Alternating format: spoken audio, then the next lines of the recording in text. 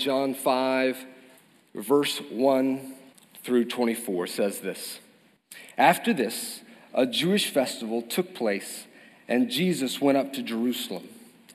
By the sheep gate in Jerusalem, there is a pool called Bethesda in Aramaic, which has 5 colonnades. And within these lay a large number of the disabled, blind, lame, and paralyzed. One man was there who had been disabled for 38 years. When Jesus saw him lying there and realized he had already been there a long time, he said to him, "Do you want to get well?" "Sir," the disabled man answered, "I have no one to put me into the pool when the water is stirred up. But while I'm coming, someone goes down ahead of me." "Get up," Jesus told him. "Pick up your mat and walk." Instantly the man got well, picked up his mat, and started to walk. Now that day was the Sabbath, and so the Jews said to the man who had been healed, "This is the Sabbath. The law prohibits you from picking up your mat." He replied, "The man who made me well told me, 'Pick up your mat and walk.'" "Who is this man who told you, 'Pick up your mat and walk'?" they asked. But the man who was healed did not know who it was, because Jesus had slipped away into the crowd that was there. After this, Jesus found him in the temple and said to him, "See, you are well. Do not sin anymore so that something worse doesn't happen to you." The man went and reported to the Jews that it was Jesus who had made him well. Therefore, the Jews began persecuting Jesus because he was doing these things on the Sabbath. Jesus responded to them, "My Father is still working, and I am working also." This is why the Jews began trying all the more to kill him. Not only was he breaking the Sabbath, but he was even calling God his own Father, making himself equal to God. Jesus replied, "Truly I tell you, the Son is not able to do anything on his own, but only what he sees the Father doing. For whatever the Father does, the Son likewise does these things. For the Father loves the Son and shows him everything he is doing.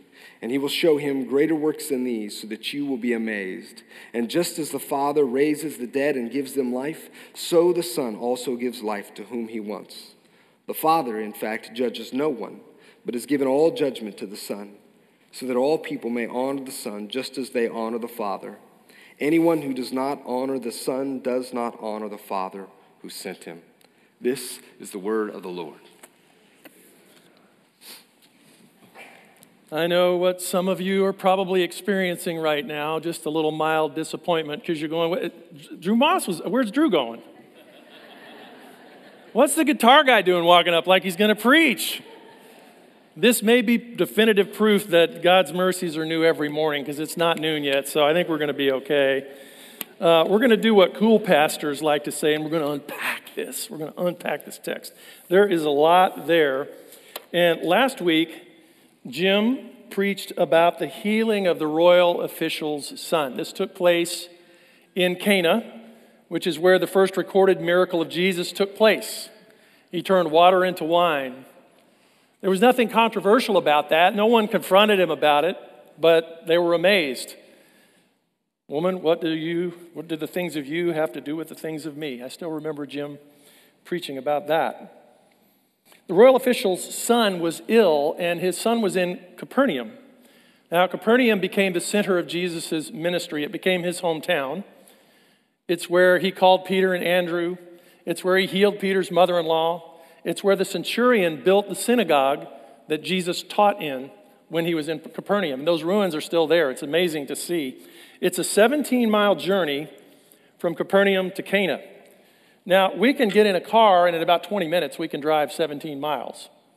You can't even pack your camel up in 20 minutes in the first century. It was a journey. It took several days. You had to put some effort into it. So this royal official went seeking Jesus because he must have heard something about Jesus. He came with some expectation that Jesus could do what he was going to ask of him and heal his son. And as we saw in the text, Jesus said, "Go, it'll be done as you ask." And he turned around, and as he's on the journey, they come and meet him. His son is healed. Again, there's no controversy. There's no confrontation going on. There's nothing recorded that this is going on the Sabbath. It's happening on the Sabbath. That becomes an issue. And so now they're going to, let's go to verse 1. After all of this, a Jewish festival took place, and Jesus went up to Jerusalem. Now, when we talk about up, I would say I'm going up to Wichita, I'm going up to Kansas City, going up to Canada if I'm Jim Johnson visiting his family, or I'm going down to Houston to visit my family. We think in terms of north-south. Up is literally lay the map flat, and you're going up. You're going up from a hilly, green, beautiful region in the north of Israel to a very mountainous region. I think there's a map. Yeah, there it is. So Cana is right there, okay? It's up north, right in the middle of the Sea of Galilee, and you go straight south, and there's Jerusalem. And that's where it transitions from rugged, mountainous, arid, down to the Judean wilderness, really right at the top of the Dead Sea. Israel is a fascinating place from a topographical perspective. The land is beautiful, and there's tons of variety. And this would have been a long journey. We don't know how long it took Jesus to get from Cana to Jerusalem. John said that if everything Jesus ever did was written down in books, the world couldn't contain them. So I'm interested when I get to heaven to ask John, what happened on that journey? It might have been a week, it might have been 2 weeks, and surely there was teaching and sharing and camping and eating and all kinds of fellowship going on as they made their way to Jerusalem. So they go up the mountain, they're in Jerusalem, and we find ourselves there in verse 2. So by the sheep gate in Jerusalem, there is a pool called Bethesda. It's a very in Aramaic, it's a very well-known archaeological site. There's no debate about this. We know where the Pool of Bethesda is. I've had the privilege of being there twice and walking around up above it. It's this beautiful garden area. And you can see the very stones and columns that were there when Jesus did what we're about to hear about. It has 5 colonnades or rows between columns. Within these, there lay a large number of the disabled, blind, lame, and paralyzed. This place was near the temple court, but it wasn't a pleasant place. I mean, the people that were there laying around would have been miserable. They would have had difficulty with personal hygiene. They had to rely on others for food and for transportation. There were a lot of helpless people laying around here. It just wouldn't be a place you'd just choose to go hang out.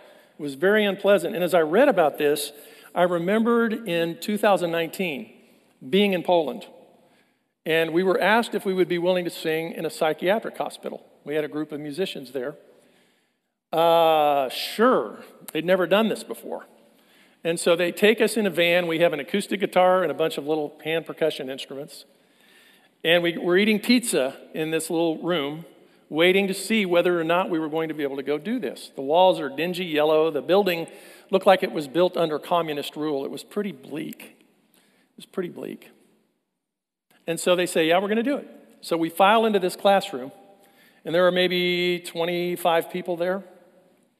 And the one memory I have that just I can't escape is a man, this is going to make me weep, sitting in front of us that weighed about 300 pounds in an adult diaper, pants covering it.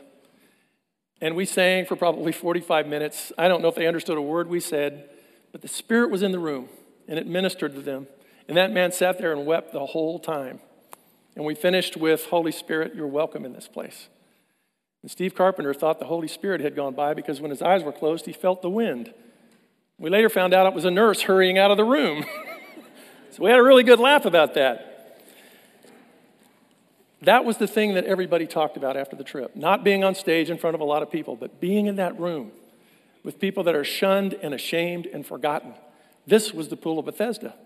These people were ashamed, they were shunned. It was an honor-shame culture, and they were completely helpless. It wasn't originally meant to be this way. God did not create us for that kind of life.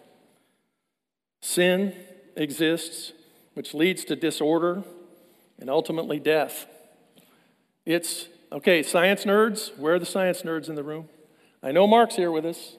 You all know I'm a science nerd. I've always got to bring in, relativity or Newton's law of gravity or something into these messages. This is entropy. Yeah, this is entropy. Those chemists and engineers in the room know what I'm talking about. It's the second law of thermodynamics. We've all been affected by it. So as I describe it, you'll know exactly what I'm talking about. Metal rusts. Wood rots. Are you familiar with these things? Food spoils. Do you know what I'm talking about? Cars break down. Tires leak air. Disorder. Bodies age. Relationships fray and break. Ideas clash, crime thrives, and nation wars against nation. Now, as I mentioned, I've personally been touched by this biological entropy, this aging, this breaking down of things. I was in here on a Wednesday afternoon. I don't remember what was happening that evening, but I think I was getting the room ready. And there's a camera up in the balcony where some of my friends sit and support us with their technical skills. And they were on the camera was on the screens. So I'm just walking around, I'm coming down this front aisle, and I look up at the screen, and I see a spot of scalp this big. And then my first thought was, why didn't anybody tell me I've got a bald spot? And then I thought, well, who's going to tell you that? Hey, Steve, you got a bald spot. Yeah. No, that's not what yeah, so Adam and Eve, what you've done to my head. You know, my vanity was exposed, and what was worse, it was based on ignorance about what the real situation was going on up there. Holy cow, but we're all affected by that, right? Like, you all know what I'm talking about. God didn't create us to live in a world that's breaking down, but sin has subjected the entire universe to futility, and it's waiting for liberation as we wait. Unfortunately, it's not going to stay that way. There's more to the story. Verse 5, one man was there who had been disabled for 38 years. I can't imagine laying at the pool of Bethesda every day for 38 years, hoping for something. When Jesus saw him lying there and realized he had already been there a long time, he said to him, "Do you want to get well?" Well, if it's me laying there, I'm thinking, what do you think, Captain Obvious? Forgive me, Lord. I hope I wouldn't be sarcastic. I hope I wouldn't be. This wasn't like Cana. The royal official sought Jesus out. He went 17 miles to go find and ask. This guy has no idea who's standing in front of him. So he says, "Sir." First clue, he doesn't know who he's talking to. The Lord of glory, the one who created everything, is standing there asking him if he wants to be healed. I'm sure Jesus knew the answer. "Sir," the disabled man answered. Now, let's just stop right there. Sir. This is the same way the woman at the well addressed Jesus. She didn't know who he was, right? But they have this very interesting conversation about living water, water springing up. And if you knew who it was talking to you, you would ask. And I would give you water that would spring up to a life within you, and you'd never thirst again. "Sir, give me this water." That's not what goes on here. "Sir," the disabled man answered, "I have no one to put me into the pool when the water is stirred up. But while I'm coming, someone goes down ahead of me." He didn't know who Jesus was. The woman at the well didn't know who Jesus was. The religious leaders were beginning to learn about Jesus, but they never recognized really who he was. The disciples showed glimmers of true understanding at times, but they kept blowing it and getting it wrong. And I don't think it was really until the resurrection and the ascension and the coming of the Spirit that they fully understood who Jesus was. Do you know who really knew who Jesus was? Obviously, the Father did. "This is my Son, in whom I'm well pleased. Listen to him." Clearly, the Father knew. Moses and Elijah at the Transfiguration on top of the mountain. They knew. The angels that ministered to Jesus after his temptation in the wilderness, they knew. You know who else knew? Satan knew. The demons knew.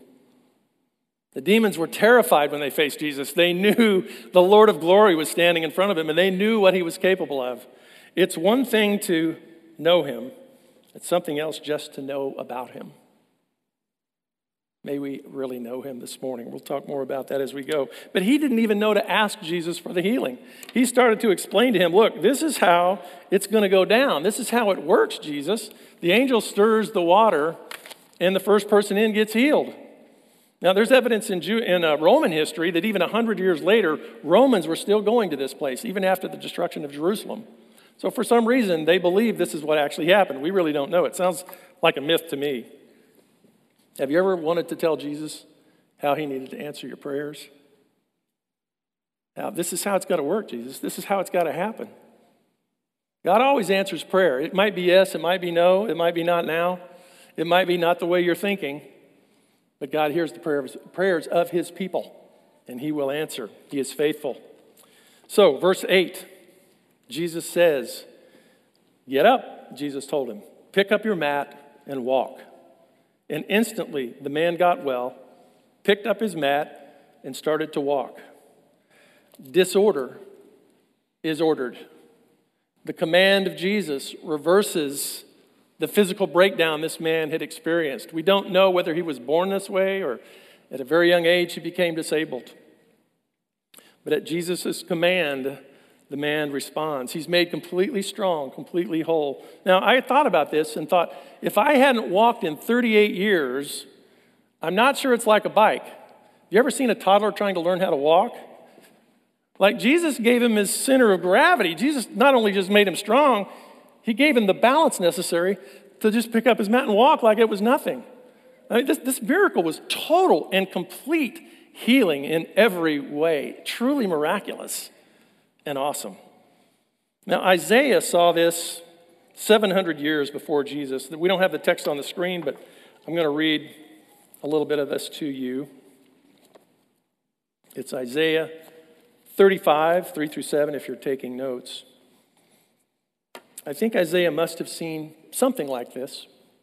He's writing about the return of the exiles to Israel. But there are more layers to what he's writing than just that. Then it says, "The eyes of the blind will be opened, and the ears of the deaf unstopped. Then the lame will leap like a deer. For the tongue of the mute will sing for joy, and for water will gush in the wilderness, and streams in the desert. The parched ground will become a pool, and the thirsty land springs. In the haunt of jackals in their lairs there will be grass, reeds, and papyrus." It takes me back to being in Israel on the northern border with Syria and looking down from a high point and seeing the border. And on the Israel side of the border, it is lush and green. And on the Syrian side, it is a wasteland of desert. There's a bombed out hospital.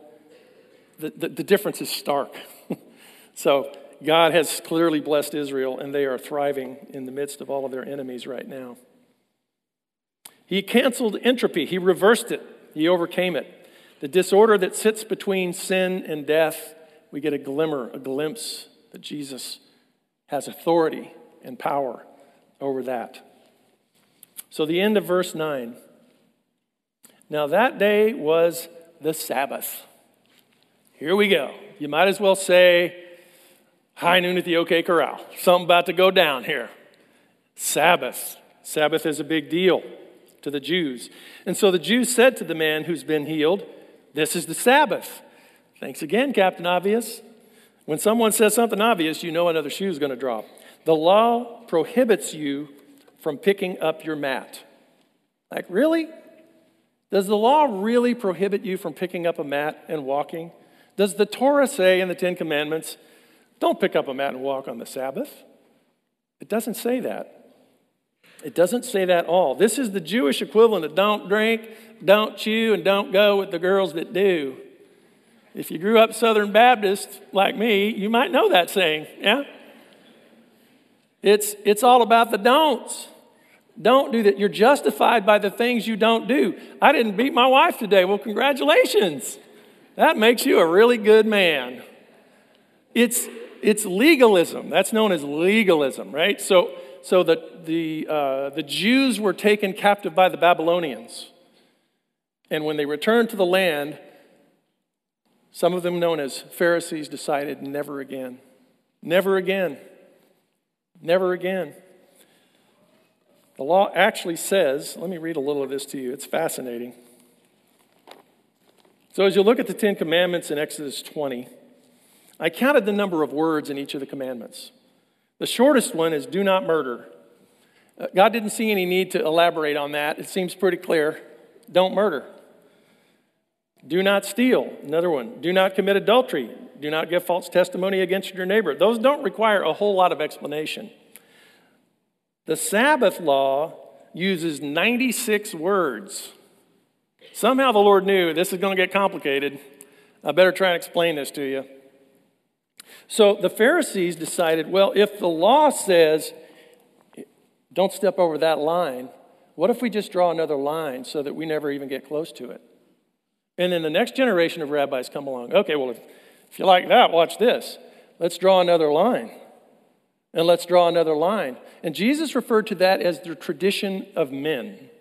It became the oral law. It's known as building a hedge around the Torah or building a fence around it to protect the Jews from ever being taken into captivity again for violating the covenant that God had with them. The trouble was, this fence, this hedge, this oral law became the main thing, not the heart of the Torah, which was the basis of the covenant love relationship that God has with his people.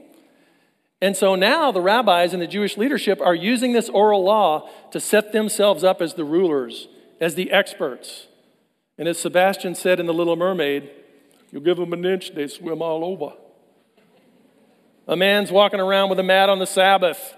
Pretty soon, the Babylonians are just going to come and wreck us because of this, right? So they are legalists enforcing the oral law.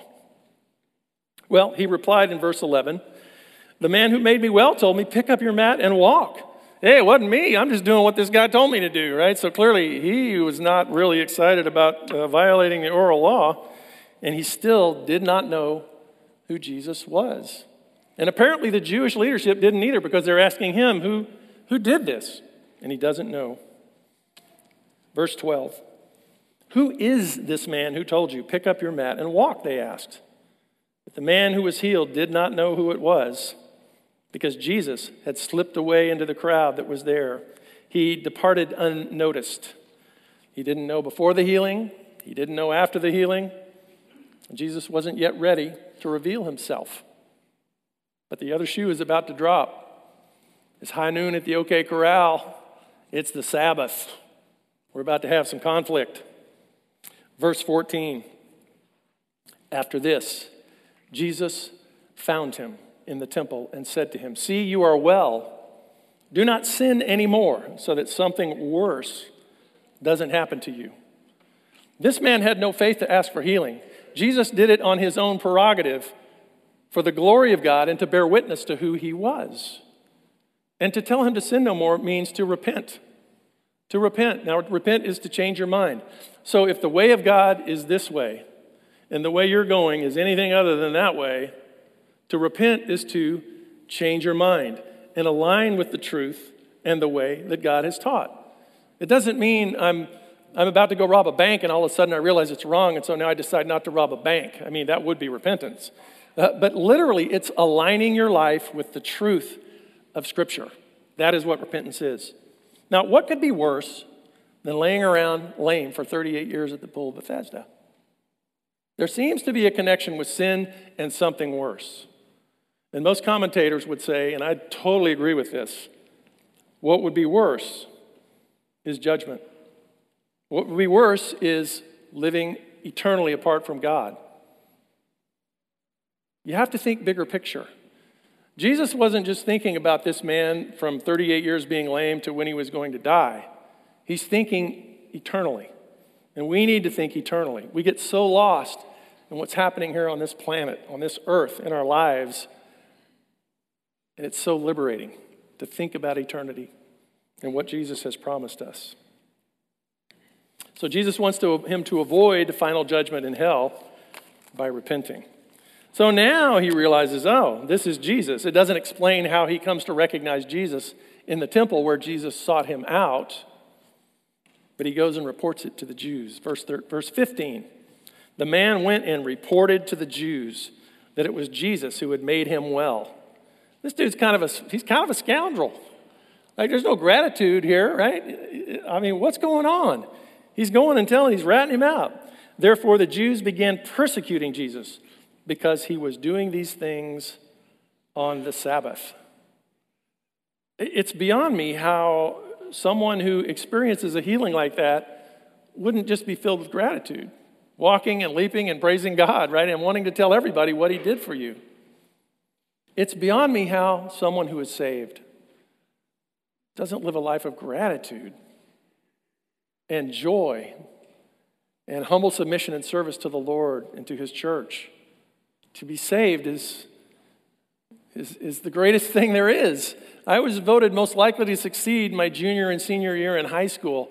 And that was a great gift to me because it caused me to stop and ask, what does it mean to be successful? And I concluded it has nothing to do with my job or my title or my income or my possessions. The measure of success for me, and I think for any believer, should be hearing Jesus say, when you stand before him, well done, good and faithful servant. Enter into your master's rest. Like, what else matters in this life if you hear, depart from me, I never knew you? That's massive failure, I think. To succeed is to serve the Lord and to know him truly and to have a life that's being transformed by him. But this breaking the Sabbath was an affront to their religious sensibilities, and it threatened their leadership and their position of power. So they're not about it. They're not about to have it. They're going to confront it. Verse 17, Jesus responded to them, my Father is still working, and I am working also. This is why the Jews began trying all the more to kill him. Not only was he breaking the Sabbath, but he was even calling God his own Father, making himself equal to God. Now, this is John editorializing. He's explaining to us what it meant to the Jews that Jesus would say these things, because I think 2,000 years later, Western English speakers that don't understand first century Jewish culture, we would read those things and that's not a big deal. But Jesus was making divine ultimate claims, and they knew it very plainly. Listen, breaking the Sabbath makes you a sinner. They might cast you out of the temple. They might look down on you. They might think less of you. It wouldn't be good. But saying that you're equal with God is blasphemy. That's a whole different level. It's a whole different level. It's like a misdemeanor versus a felony. It's like getting a jaywalking ticket versus you're a traitor and you're subject to capital punishment. It's a big deal. It's the biggest of deals to be considered a blasphemer to the Jews in the first century. It's one night in a tank versus lethal injection. It couldn't be more different. Verse 19. Jesus replied, truly I tell you, the Son is not able to do anything on his own, but only what he sees the Father doing. Now, this is not a statement about the incapacity of Jesus. This is a statement about the unity of Jesus with the Father and his oneness with him. He chooses to do what the Father is doing. He's perfectly aligned with the work of the Father in the world. For whatever the Father does, the Son likewise does these things. For the Father loves the Son and shows him everything he's doing. And he will show him greater works than these, so that you will be amazed. So apparently it's not enough just to heal a guy who's been lame and disabled for 38 years. There's more to come. What could be greater than that? As I reflect on it, I realize, well, the raising of Lazarus, sure. Raising a guy from the dead seems like a notch up from helping a guy walk who was lame. But think about this. Jesus resurrected himself after 3 days. That's a greater work. Jesus ascended into heaven in the sight of all the disciples and is seated at the right hand of God. That was a greater thing. Jesus sent the Holy Spirit at Pentecost to the church, set them on fire, and sent them to the world to preach the gospel. That was a greater work. The church has grown and thrived, and billions of people have come to faith. That's a greater work. And there's still some greater works yet to happen that we look forward to. We're waiting for his second coming. That's a greater work. We're waiting for judgment. We're all going to be judged, right? Amen? Yes? We're all going to face judgment. I want to face judgment with Jesus as my advocate, not someone that I didn't want and that I kept at arm's length in my lifetime.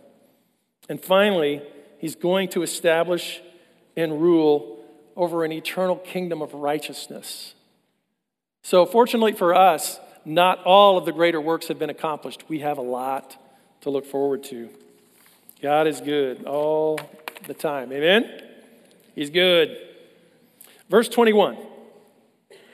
Just as the Father raises the dead and gives them life. Again, the Jews would have thought of this as exclusively the purview of the one God. God is one, And here's this man claiming what is exclusively something the Father does.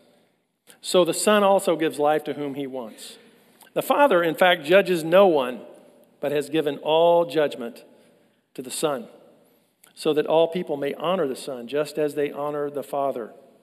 Anyone who does not honor the Son does not honor the Father who sent him.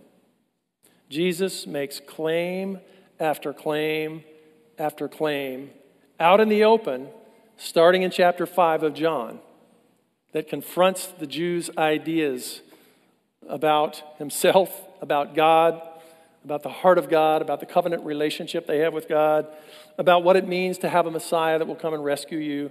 He wasn't going to kick the Romans out and establish a political kingdom. That's not what it was about. Jesus is not just God's partner, as some like to teach. He doesn't just partner with God. He's not just some superhuman guy who God enabled to do things with him. He is God, and he's worthy of our worship. He's not just a great healer or the best example of us.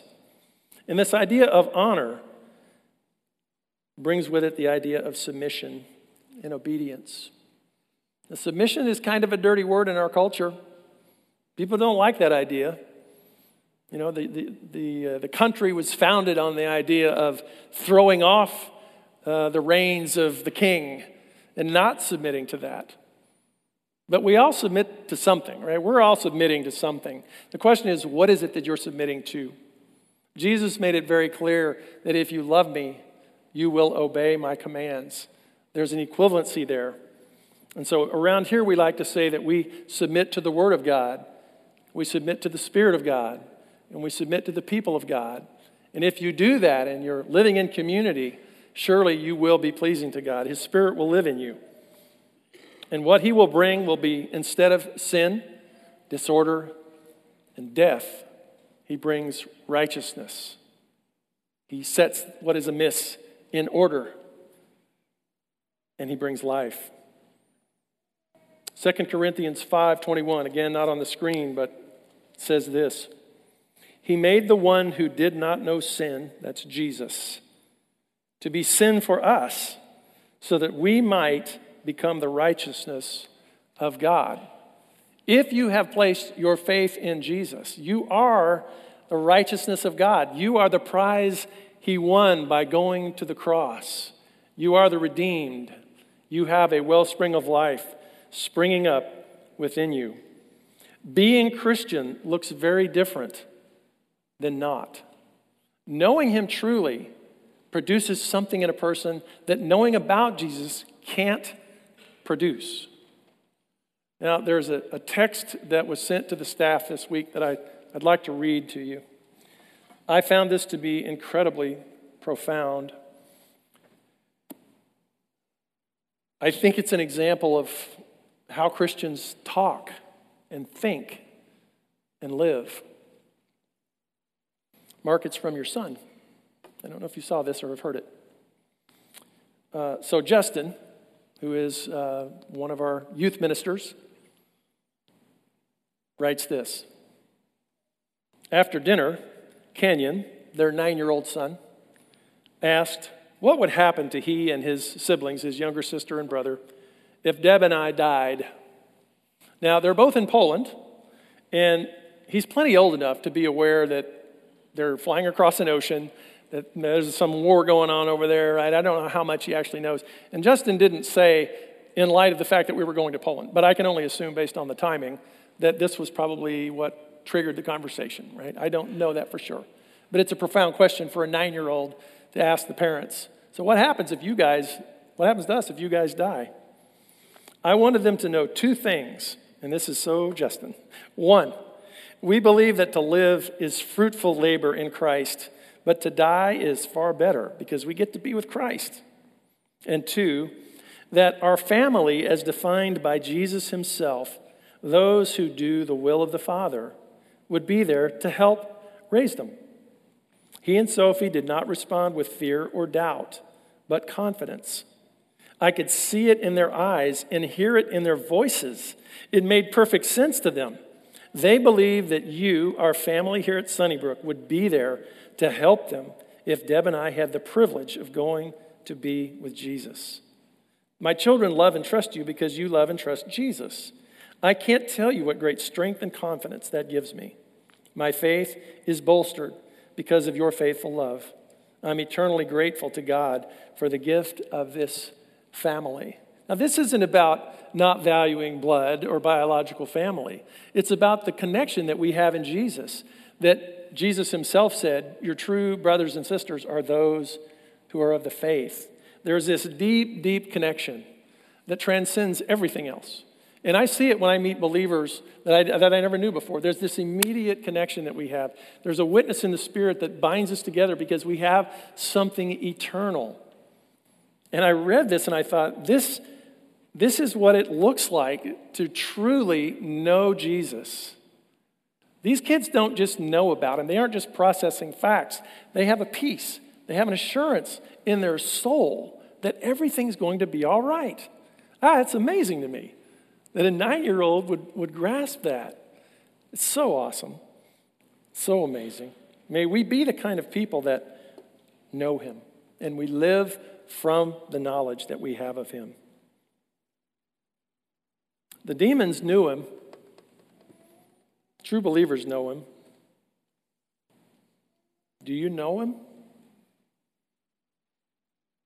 Let's pray for a minute. Father, may we have a longing to know you, to walk with you, to have hunger for the things of you, to want to seek you, to want to read Scripture, to want to be with your people, to want to serve the way you served.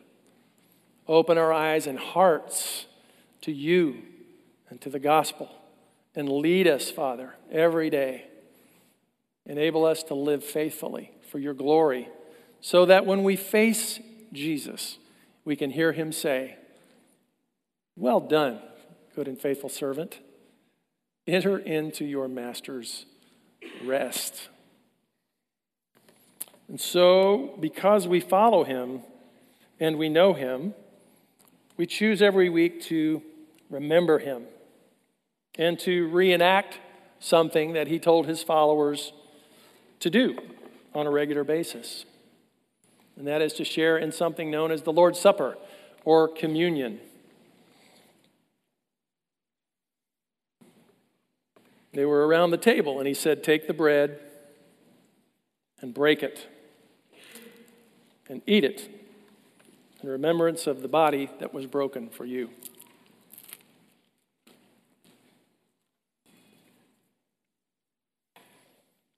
And take the cup, which represents his blood that was shed for you.